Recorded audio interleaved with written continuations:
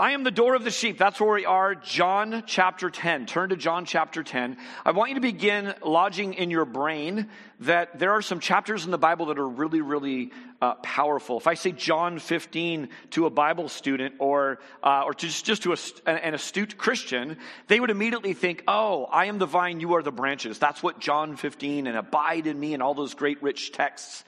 John chapter 7, when you hear that, I want you to think after today, the door of the sheep, and I want you to think of the good shepherd. This is the chapter on Jesus being the good shepherd.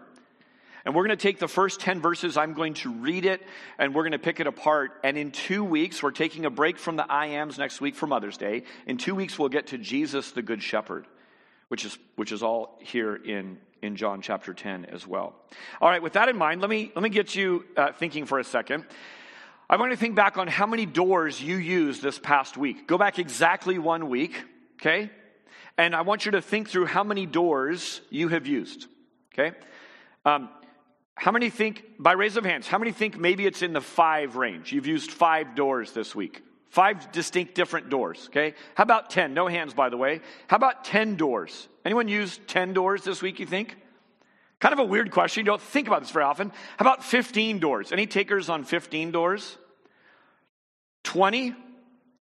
Okay, a couple hands at 20, 25, 25, 30, 30. I was just in Montana, like cattle.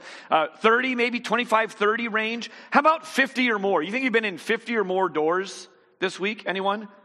Okay, so somewhere between 0 and 50. Is that about right? Okay. I was traveling this week. I have easily been in more than 50 doors this last week. It was a unique, distinct week. I also went through 3 or 4 different states this week, so that's kind of unique. Here's why I bring up doors. How many times this week, in 1 week, how many times did you stop and give thanks for the door? Anyone? Anyone do that once? Me neither. How many of you thought much about the doors? Anyone? Have you thought at all about doors until I started talking about doors a couple minutes ago? No! I mean, it's kind of crazy, actually. When you think about doors, we're going to look at the purpose of doors. Like, how do they serve us? Why are they important?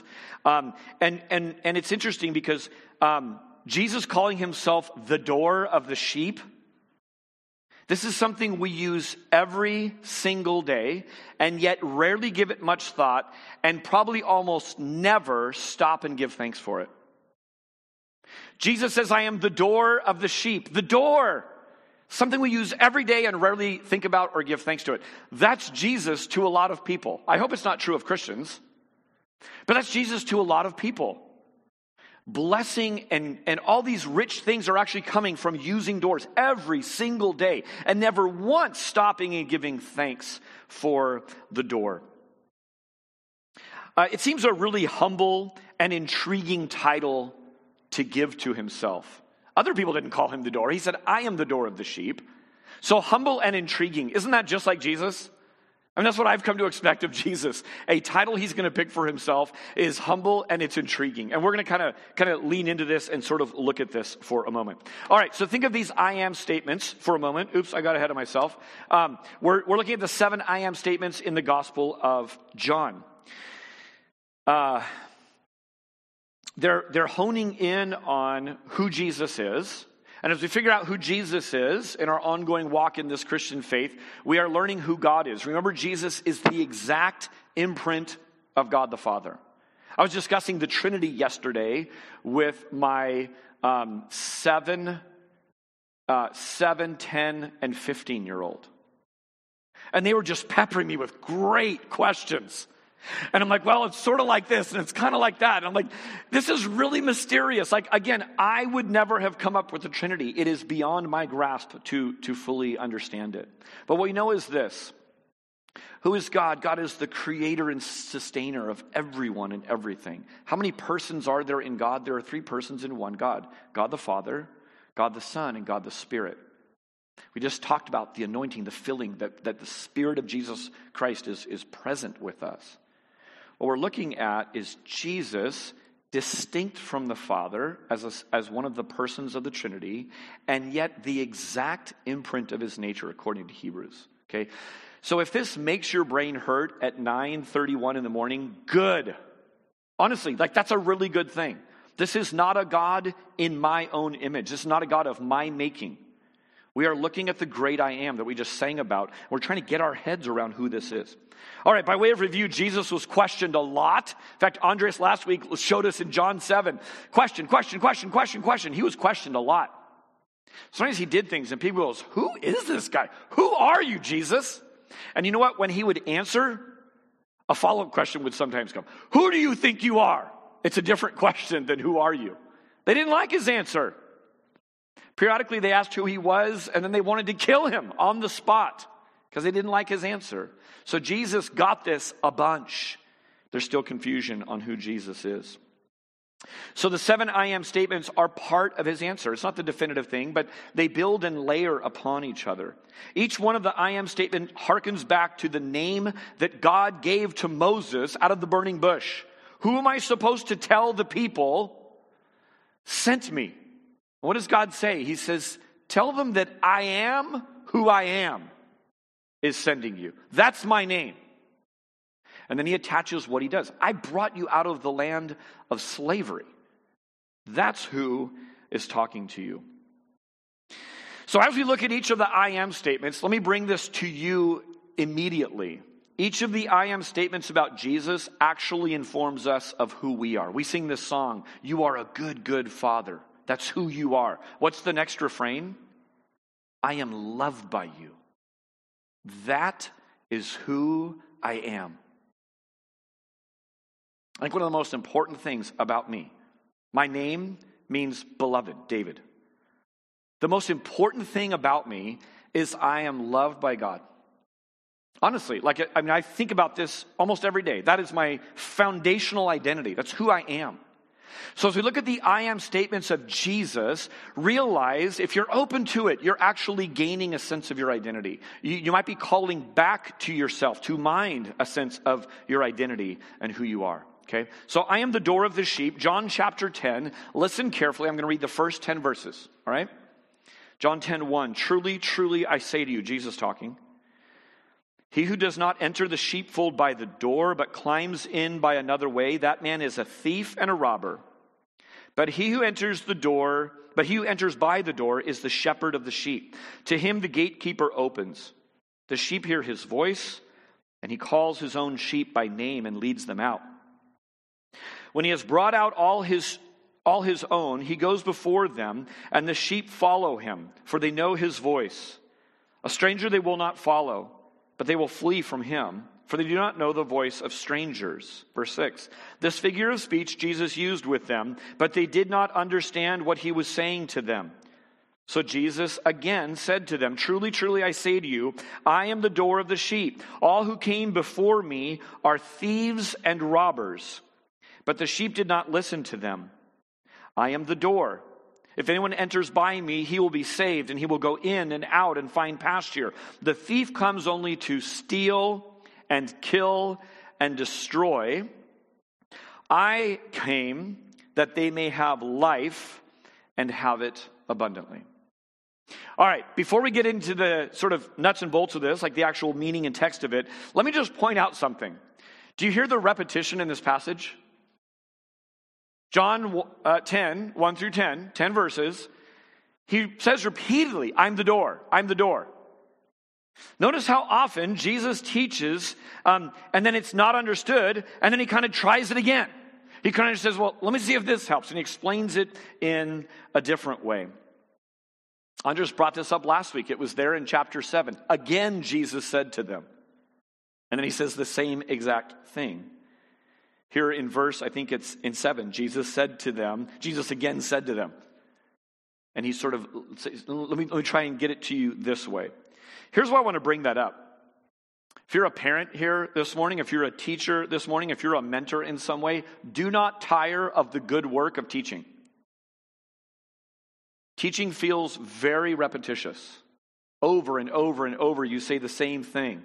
I have my mom in the room this morning, and my mom said regularly to me, I sound like a broken record, right? And she just would say over and over and over again the same thing. So repetition, do not tire of the good work. Jesus did it. It takes loads of patience. It takes loads of repeating the same thing you already told them. But don't do it in a more and more exasperated way. Try doing it in a way, hey, let me see if this helps. Come over here. Let me show you this. Jesus was so good at that. So repetition. Secondly, students, kids, congregation, mentorees, whoever you are as you're receiving, don't get discouraged by the fact that you don't get it. Do you ever feel frustrated in your spiritual walk? You're like, why didn't I see that in the scriptures? Why don't I get this? Why am I having a hard time understanding that? Well, it might be it's because it's the Trinity and it's really hard to understand. It's way beyond our capacity. But it may be just the way of life. Isn't Jesus like certifiably the winner of the teacher of the year every year? I mean, he's the perfect teacher. And his students didn't get it. Those who were receiving the instruction, seeing the mustard seed, seeing the well, whatever he was teaching, all the object lessons, he brought every faculty to mind, and they didn't understand. So there is a fog of learning. There's a spiritual component to this. Realize when you walk in, realize when you click online and say, I'm going to start watching about church, there are actually forces working against you understanding this. Okay? So just don't get discouraged by that. So sheep, pasture, doors, shepherd, bad guys, what is Jesus getting at? Okay, if you're taking notes, and by the way, I always take notes because it's like a weakness of mine. I stay more engaged when I am doing something. I know this about myself. So I sit and write things down. My daughter draws a lot of things. I love finding her notes because I'm like, wow, that's my sermon in pictures. She could have just drawn that. We could have all sat there, had cool music going, and be done. So anyway, whatever helps you, take it. So let me give you some key terms or ideas. First is the sheep, flock, shepherd metaphor.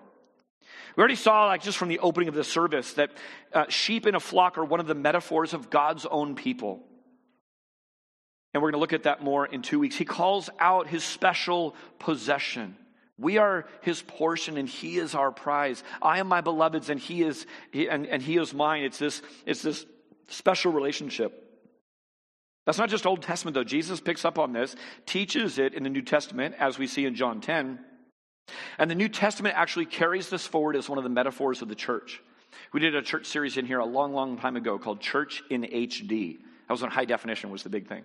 You can kind of tell by sermon titles what was big. And Church in HD was saying, like, let's take a really close, high definition, close look at the church. Flock was one of the metaphors we looked at.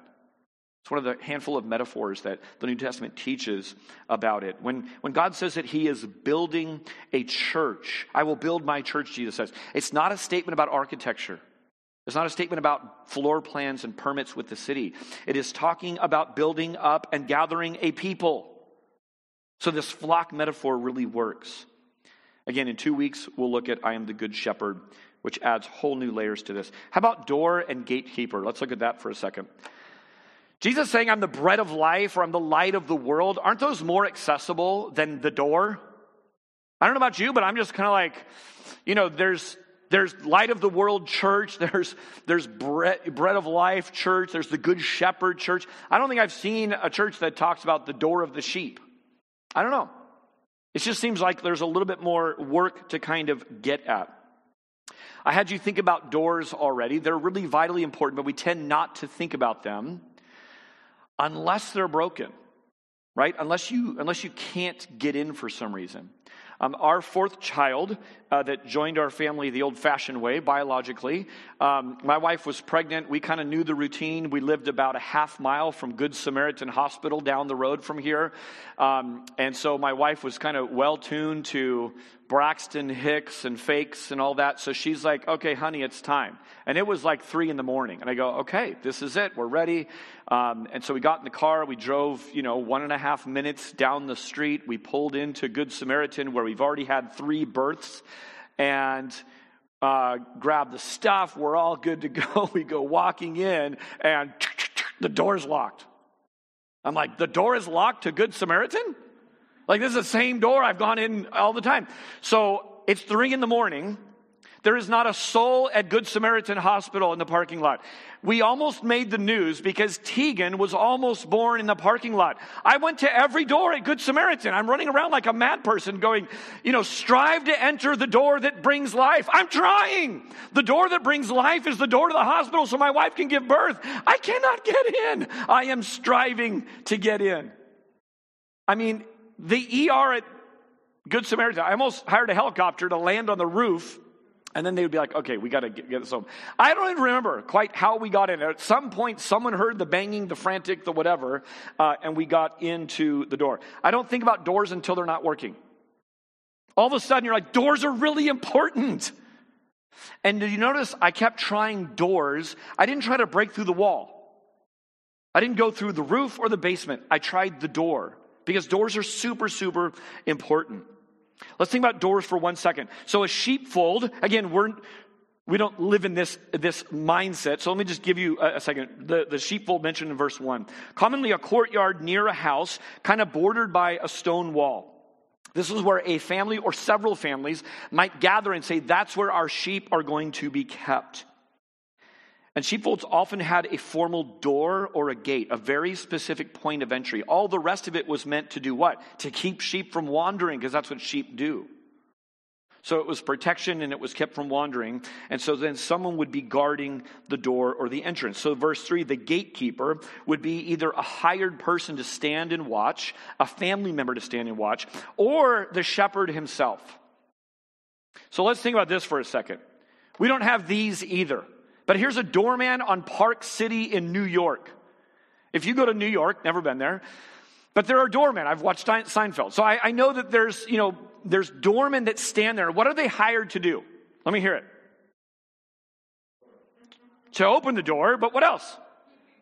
Keep people out, let the right people in. They're hired to watch over that entry. Right? And even more than that, they're employed to kind of watch the coming and going of that. So think doormen to a building. They don't have an army of SWAT team guarding every last point. Why? Because a point of entry and exit is what you need to guard and watch and pay attention. Now think about for a moment. Let's say you have a 24 floor high-rise building, super high-end, and there's a doorman dressed like this. He looks pretty fancy. I don't know. Let's say you show up one day and the owner is standing out there. I'd imagine he's dressed to the nines and he's sitting there watching and giving watch over it. That's sort of the mental contrast I want you to put in your head of the hired person, the gatekeeper, versus the shepherd himself watching over the door of the sheep. Okay? So now here's what Jesus does, because this is what Jesus is. He takes it a step further and sort of like brings us into mind-bending creativity, and he calls himself not just the gatekeeper or not just the shepherd, although he alludes to those things, but he calls himself the actual door. I am the door. I am the gate. Not just the doorman, but the door itself. Now this is pretty cool. Here's where my brain went this week, especially with this image in mind. You know, we're called to be in Christ. And I thought, man, the next time I'm in a revolving door, I'm just going to go around and around and go, I'm in Christ! Like right now, I'm in Christ! I'm in a door! Anyway, you can join me if you want. That would be fun. I might get kicked out of New York if I do that. We'll look at more on that in a bit. Let's do one more key term, and that is the bad guys. Jesus brings up villains. Why does he do that? Because your story has a villain. All stories have a villain. It's actually cruel and unusual punishment not to teach your children that there are bad guys in the world, that there are bad women in the world. And you say, well, that's scary, though. Of course it's scary. But you bring them along. You bring them along with what they can handle. So Jesus loves us, and so he brings up the bad guys. Some of you are like, yeah, no kidding, there's villains. And you're sitting here like, you can name them. You know the situations that come to mind. Others of you might be living in a season where you go, don't talk about that. I want to talk about pleasant things. When you hear the word thief, I want you to think those who sneak in. There are some that try to sneak in. That's the thief. Whereas robber are those who just break in. There are bad guys who try to do it covertly, and there are people who just bash through the front door and do it by force. It's true in your life, in your daily life. It's true on the news. Certainly true spiritually and in the church. Okay, there's some sort of foundational terms just to get us in our head. How come a door? Why a door, and how does this specifically care for the sheep? In your community group this week, or if you're not in a group, I'd encourage you to get in a group, but if not, use these questions as just one of your devotional times this week. But I ask you this question. How is a door, all these different ways we're going to look at that a door serves us, we're not going to take time here to do it, but how does that line up with needs that you must have as a sheep. So let me say it this way. Each way the door provides for us indicates a need that sheep have. So do you see that learning about who Jesus is actually shows us who we are? It indicates needs in our life that we might not think are needs. So to learn about Jesus' door teaches us realities about us as sheep. So first and foremost, the door provides life. Jesus came to provide eternal life, salvation. But what I want to show you is this. I want to show you from the text that Jesus as the door of the sheep is about way more than just eternal life. It's about the abundant life. It's way more than just salvation, getting in on the good things of God and then being done with it. It's actually about the realities of the huge, abundant life Jesus invites us into. To say it a different way, Jesus invites us to thrive here and now, not just survive. More on that in a bit. Verse 9, here's part of where I'm getting this. Verse 9, look at it. I am the door. He's already said this. If anyone enters by me, he will be saved and will go in and out and find pasture. The thief comes only to steal, kill, and destroy. I came that they may have life and have it abundantly. All right, so here's how I've broken down this morning. I want to give you two ways that the abundant life is provided by a door specifically. Okay, and then I'm going to close very quickly with two very clear distinctions about this particular door. So number one, if you're taking notes, the first fill-in is right here. The door provides security.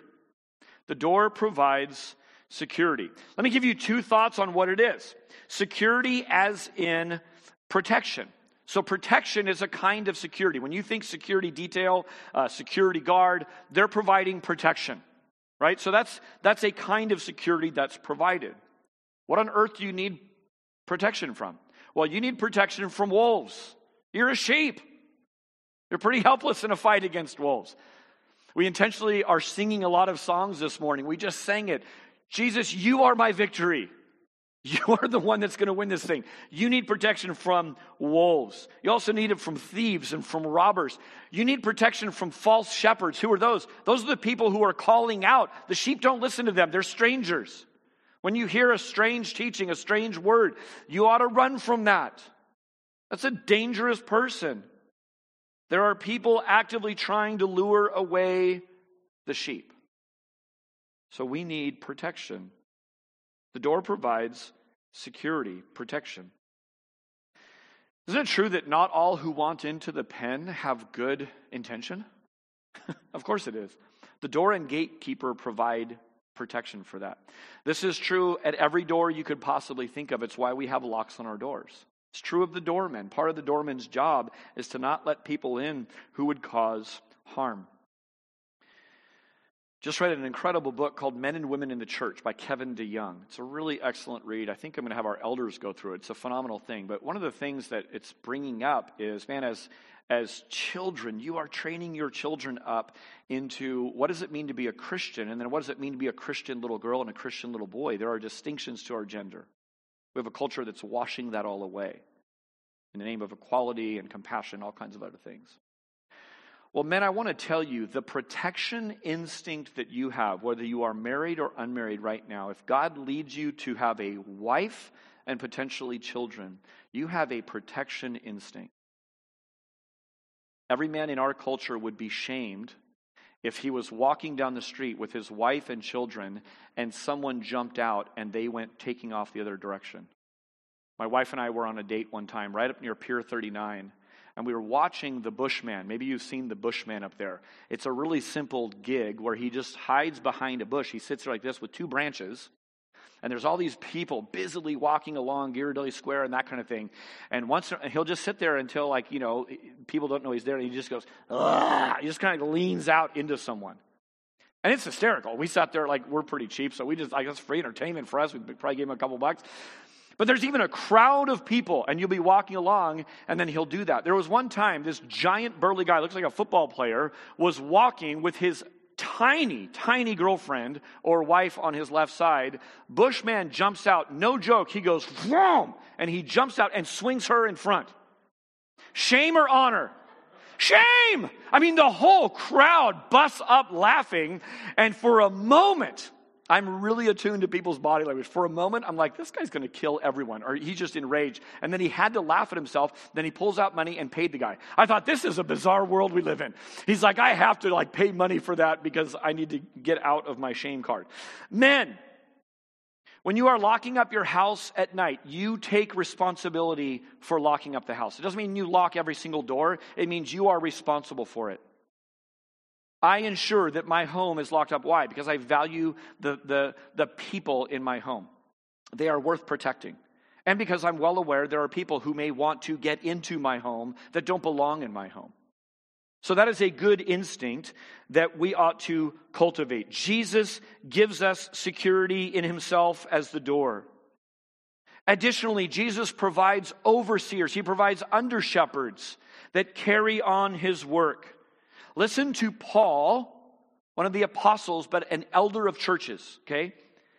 He is speaking to the elders at Ephesus, elders plural. There's always a plurality of elders at churches. There's never a single person. He's about to leave, and this is his farewell address in Acts chapter 20, 28. Just listen carefully. He says, keep watch over yourselves and all the flock of which the Holy Spirit has made you overseers. Do you hear it? Keep watch over them. Be shepherds of the church of God, which he bought with his own blood.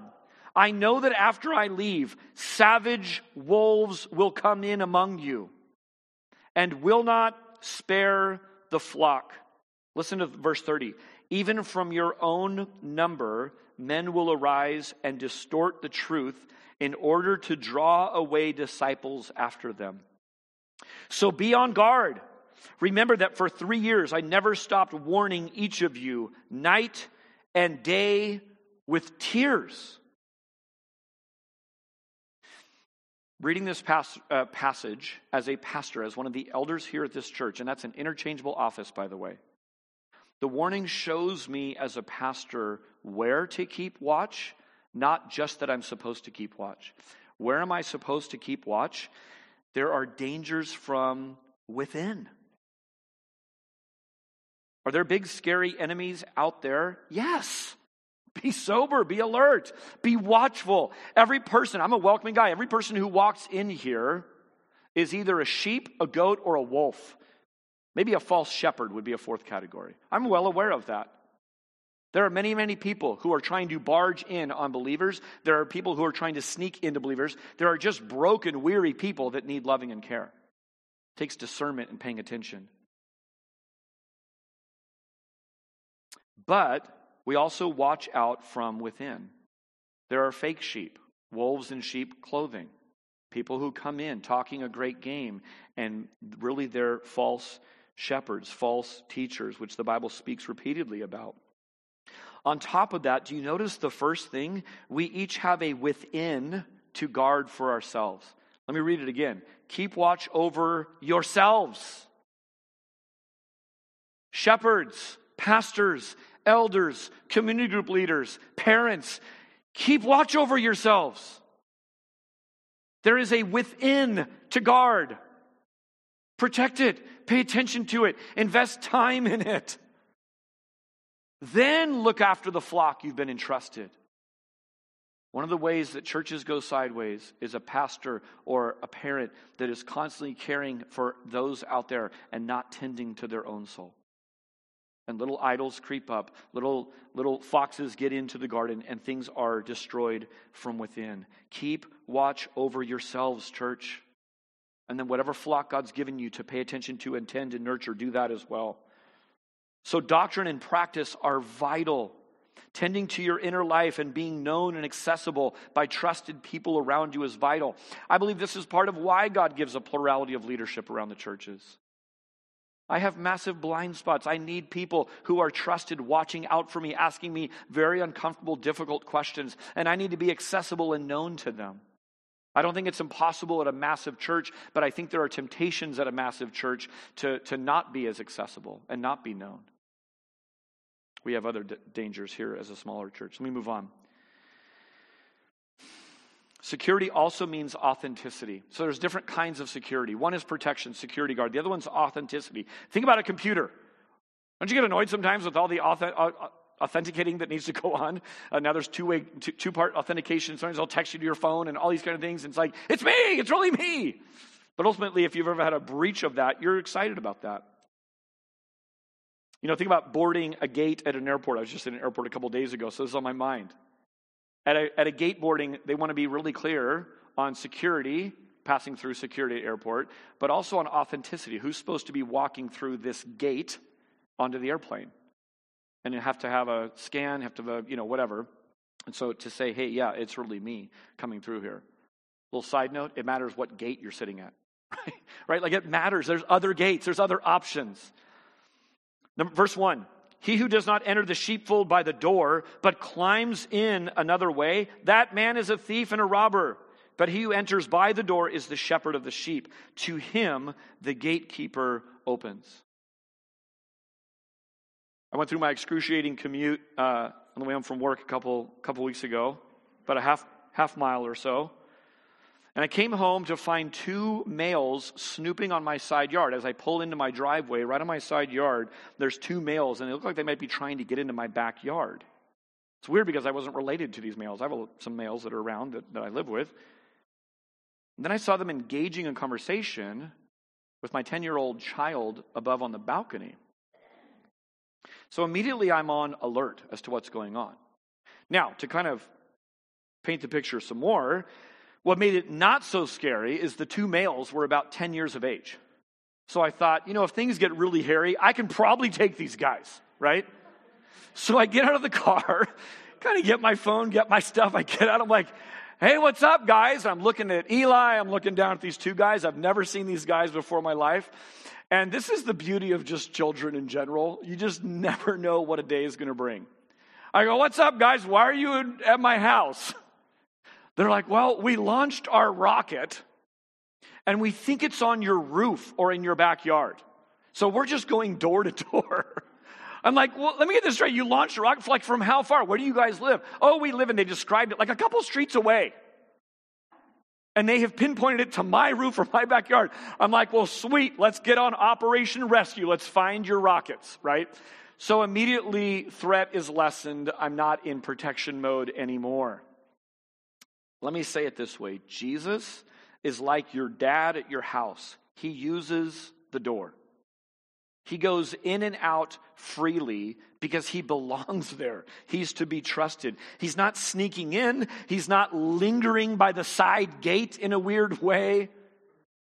He's not climbing over things. He's not testing all the vulnerabilities of your window locks and your doors. He's walking in and out the front door. Jesus doesn't sneak around, and you should be leery of people who do. Jesus routinely said, look, I taught daily in your temple. I was there for a week before you're here to arrest me in the garden. Why is it being done at night? Why is it being done out of the public view? Because the bad guys, the ones arresting him, they were sneaking around. Jesus doesn't sneak around. Jesus spoke plainly and openly, and he commands his under-shepherds to do the same. Listen to 2 Corinthians 2:17.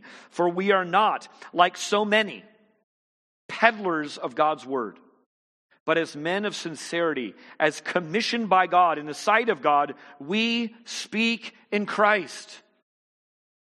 There's an authenticity to just not being sneaky or super like theological gymnastics to make the point.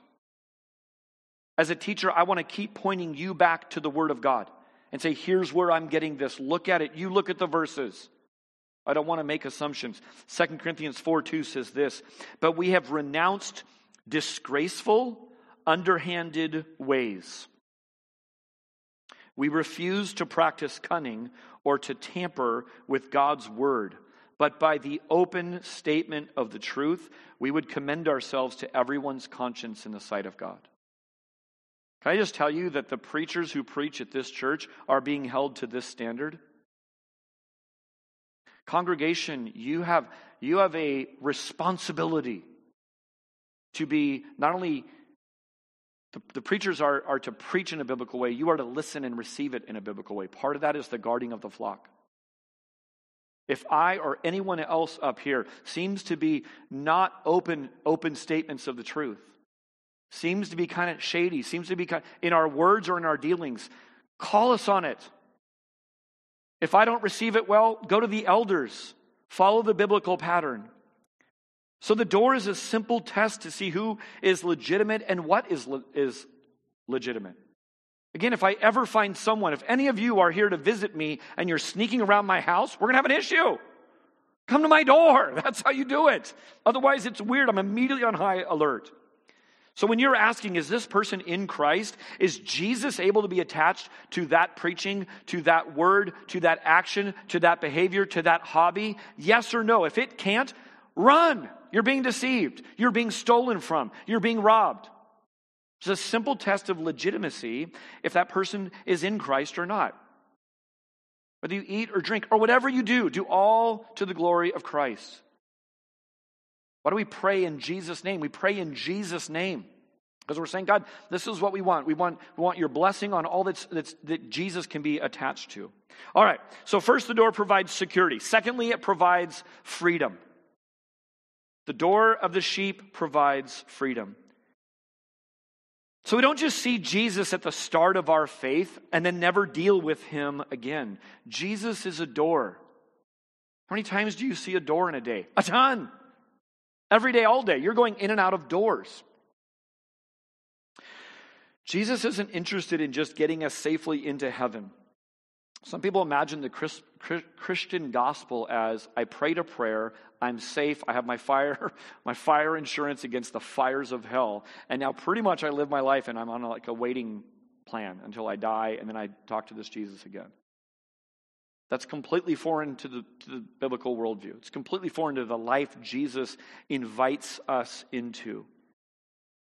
Rather, he invites us into a relationship which involves all of the coming and going of any other relationship. Listen again to this, not as a ticket to heaven, not as a salvation passage, but more as a relationship. All the coming and going of a relationship. That we live large now, not just for some future time. Listen to verse 9 again. I am the door. If anyone enters by me, he will be saved and will go in and out and find pasture. The thief comes only to steal and kill and destroy. I came that they may have life and have it abundantly. Jesus as the door of the sheep and us as the sheep in that pasture, in that flock, we have incredible freedom. We can come and go as we like. In fact, God gives us the desires of the heart. I would say this. I was a college pastor for a lot of years.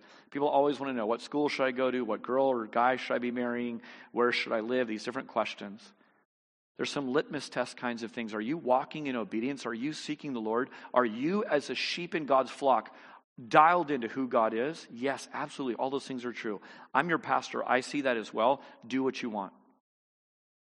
God gives us the desires of our hearts. I was reminded of a girl in my wife's small group who really in junior high wanted to be a missionary in Africa.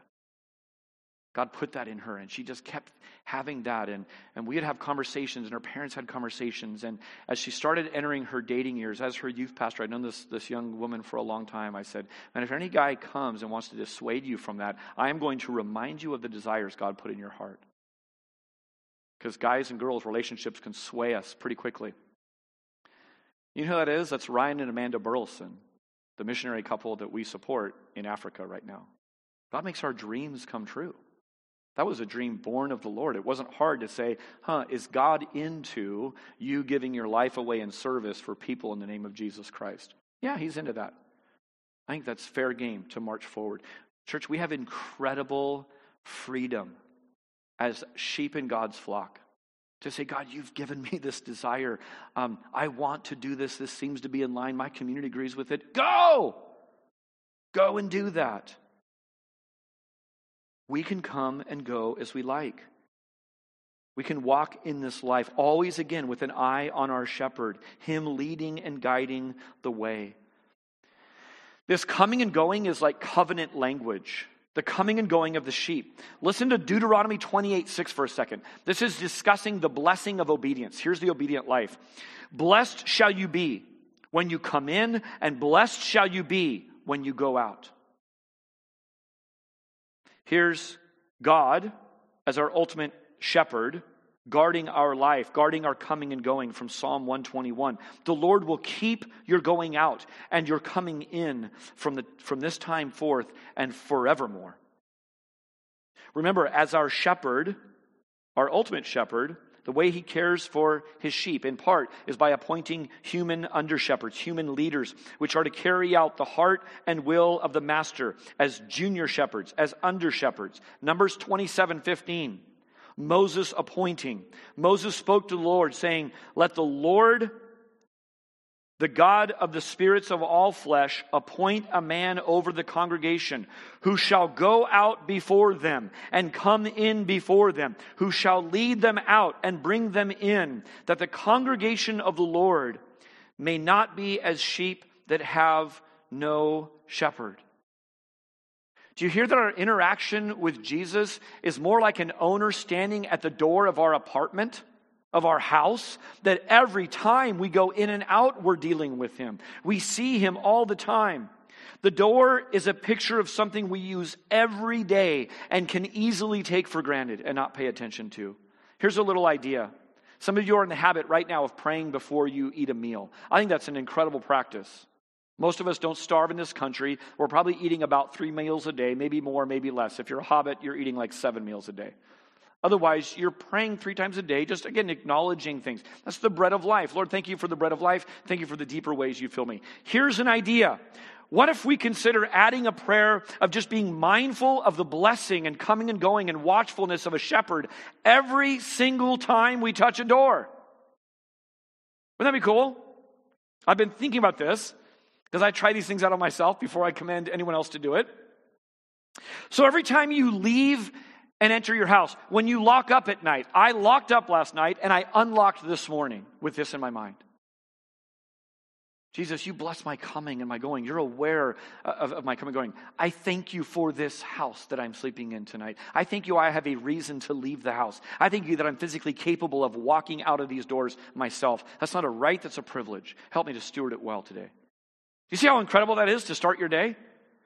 Then you go out to your car. If your car happens to have doors, mine typically doesn't, but if you have a car with doors, every time you open that door, every time you get out of that door and get into it, every time you go in and out of it wherever you're going, be mindful of where you're going with that.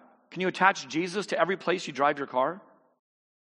God, thank you for this car. Thank you for transportation. Again, it's not a right, it's a privilege. This car is really yours. I'm a steward. I'm a taxi driver for Jesus today. Help me to use this to further all the things you're about. How about every time you come and go to school? How about every time you come and go to your job? How about every time you come and go to a grocery store? Church, this is an opportunity just to think all the time about, Jesus, you're the door. You're blessing my coming and going. You're watching it. You're correcting me. You're protecting me. So the door provides security and great amounts of freedom. By the way, do you want to know what people long for? Do you know a giant need of the human heart? Security and freedom. Here's a whole interesting study I didn't even get to in our community questions. Think about the marriage relationship. If there is security in the relationship of who you are in Christ, you're not trying to grab from your spouse. If there's security in the marriage relationship, how much freedom is there for goodness and blessing? If there's not security, it begins to feel enslaving, doesn't it? How about a world of other things where security and freedom really line up? And if you don't have one, you don't have the other, and you start to fight for the other. So a little side thing to kind of think about. Here's what I want to close with. I want to close with 2 ways that this door is very distinct. This door is exclusive. Remember, Jesus as gatekeeper is the guard. He has the authority to let people in and keep people out. As door, Jesus is the only way to God. If and only if you enter by this door, you will find life, salvation, leadership, protection, and abundant pasture.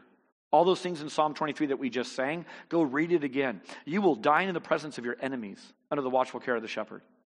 You will find green pastures. He'll lead you beside quiet waters. But it's only through this door. It's very exclusive. There will be lots of pretenders in your life. All through your life, you will have lots of pretenders coming and going, plenty of other voices. At the airport, loads of gates, loads of places to go. None passed the test except Jesus. Ultimately, what got him killed is he was the exclusive way to God. That's what he claimed. Ultimately, what will destroy your social life in San Jose, California, is if you claim the exclusivity of Jesus as the only way to God. That everything else is a pretender. Worse than that, it's actually from the enemy because it's detracting people away from God. That's what may eventually get me in jail, is preaching the one way of Jesus. That is a deeply offensive message. That's the exclusivity of this door. How about this? At the same time, the door is incredibly inclusive. The door is exclusive. The only way to God is through Jesus. The door is incredibly inclusive. Who's able to get in? One and all. Do I have a chance? Yes. But I'm a convicted murderer. Yes. I'm a street sweeper who's just rejected God my entire life. Yes. I'm a professor who has taught against the things of God. Yes. Look at all the characters of Scripture.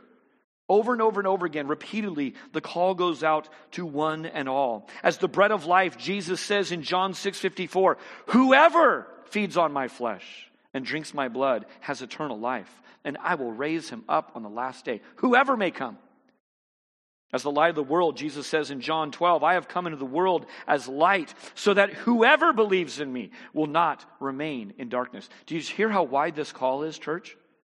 The invite goes out to one and all. Jesus obliterates any worldly, fleshly, demonic division that would give class system to those who may be able to get in and those who may not be able to get in. Listen to Galatians 3:28. There is neither Jew nor Greek. There is neither slave nor free. There is neither male nor female. For you are all one in Christ Jesus. There's no second row. There's no kids table. There's no stepchildren table. You guys eat over there. We all sit front row with Jesus. Jesus' door of the sheep is incredibly exclusive. Jesus' door of the sheep is incredibly inclusive. I probably don't have time for this, but I'm going to take it. We'll have the band up soon. Just one more second. Lucas is like, get me up there. No, he's not really like that. Let me just show you this, because it's so moving to me. I've been sitting with this. My wife's already heard this sermon 3 times, so I was so excited about it. By the way, you give a preacher 2 weeks, I have like 6 weeks worth of material, but we're going to end it here. This incredible exclusivity and at the same time inclusivity of the Christian gospel is woven throughout history. It is woven throughout the biblical testimony. Do you remember that all of Scripture is actually about Jesus? Remember Jesus on the way from Emmaus, the road to Emmaus? The morning of his resurrection, he's walking with the 2 strangers, and he opens their minds to the Scripture, and he pointed out himself, tracing back through all of Scripture. It's all about him. So we read the Bible looking for him. With that in mind, consider Noah as sort of an archetype of Jesus, okay? Noah is inclusive. Who's invited to get on the ark that he's building year after year after year after year after decade? Who's invited? The whole world. Whosoever may come can come. There's room. Get in here. What happens to his message? Largely goes unheeded. Largely is like understatement. 99.9998 of all the people on the planet not only rejected his message, but mocked him for it. I bet they would call Noah hopelessly out of touch and irrelevant. Welcome to being the life of a pastor. You're a pastor? I don't even know how to talk to you. I don't know that you have anything to do with the world right now. I'm kind of like Noah. It goes unheeded, even though it's incredibly wide open. Noah, as builder of an ark, is incredibly exclusive. How many ways are there to be saved from a worldwide flood, the wrath of God on sin? 1! How wide is that ramp? I don't know. Some of you Bible nerds are like, I know how wide it is. The Bible tells us. However wide that path is, that's the path. There was one way in and one way out, one door. That's the exclusive nature of the ark of God. At his master's bidding, Noah builds according to plan, and once the rain starts, what does he do? Closes the door. How important is the door in that moment? Man, there's more, but I'm going to stop there. Friend, the call goes out. If you are not in Christ, if you are not a part of the flock of Jesus Christ, and you hear his invitation today, RSVP. Respond. The true sheep of God are stirred and moved right now. I realize every time I preach, I am preaching to people who this will fall on deaf ears. That was an interesting story about his daughter almost being born in the parking lot of Good Sam. That's all you'll take away from it. That's okay. Every week, though, I am putting the call out. I'm looking into a camera saying, whoever hears, and you hear the shepherd calling, that's the true voice of Jesus. RSVP by faith. Say no to sin. Say yes to the security, freedom, forgiveness that Jesus offers. Get in Christ. I stand in the line of a long line of prophets speaking, calling out God's good news. I stand in the line of Noah, giving you the word of invite and the word of warning from the mouth of my Lord, who echoes the urgency of the invitation. Listen to Jesus picking up on this theme. Luke 13. Come on up, band. Strive to enter the narrow door. For many, I tell you, will seek to enter and will not be able. When once the master of the house has risen and shut the door, and you begin to stand outside and knock at the door, saying, Lord, open to us, then he will answer you, I do not know where you come from. They will begin to say, we ate and drank in your presence and you taught in our streets. But he will say to them, I tell you, I do not know where you come from. Depart from me, all you workers of evil. In that place there will be weeping and gnashing of teeth when you see Abraham and Isaac and Jacob and all the prophets in the kingdom of God, but you yourselves are cast out. There is an urgency and warning to Jesus being the door of the sheep. If you're already in Christ, then keep your eye ever on the shepherd. Guard that you keep close to him, and then come and go as you please. You have incredible freedom. Savor the good pasture that he gives you. Rest and revel in the security and freedom that he provides. Close your eyes and pray with me. God, thank you for this imagery. I love that you speak in metaphor. You're not a real door, but God, you give us these images that we have to sit and wrestle with and think on. God, it turns out you're everywhere. Doors are everywhere. God, thank you for at a young age calling me and giving me ears to hear as one of your true sheep. God, thank you for placing me in a flock of brothers and sisters, other sheep, God, that desperately need you and love the freedom and security that we provide. I stand as a guy who's lived a lifetime of this. And God, it's still moving to me. It's right on the surface. God, you didn't call us to Club Med of sheep. We don't just sit around and eat and have our fill and rest and wait for something to happen. God, you have actually called us to gather with you. And God, we're humbled by that. It shows that we need power greater than our own because sheep can't do much on their own. So God, thank you for being the door that provides for us. We love you. In Jesus' name, amen.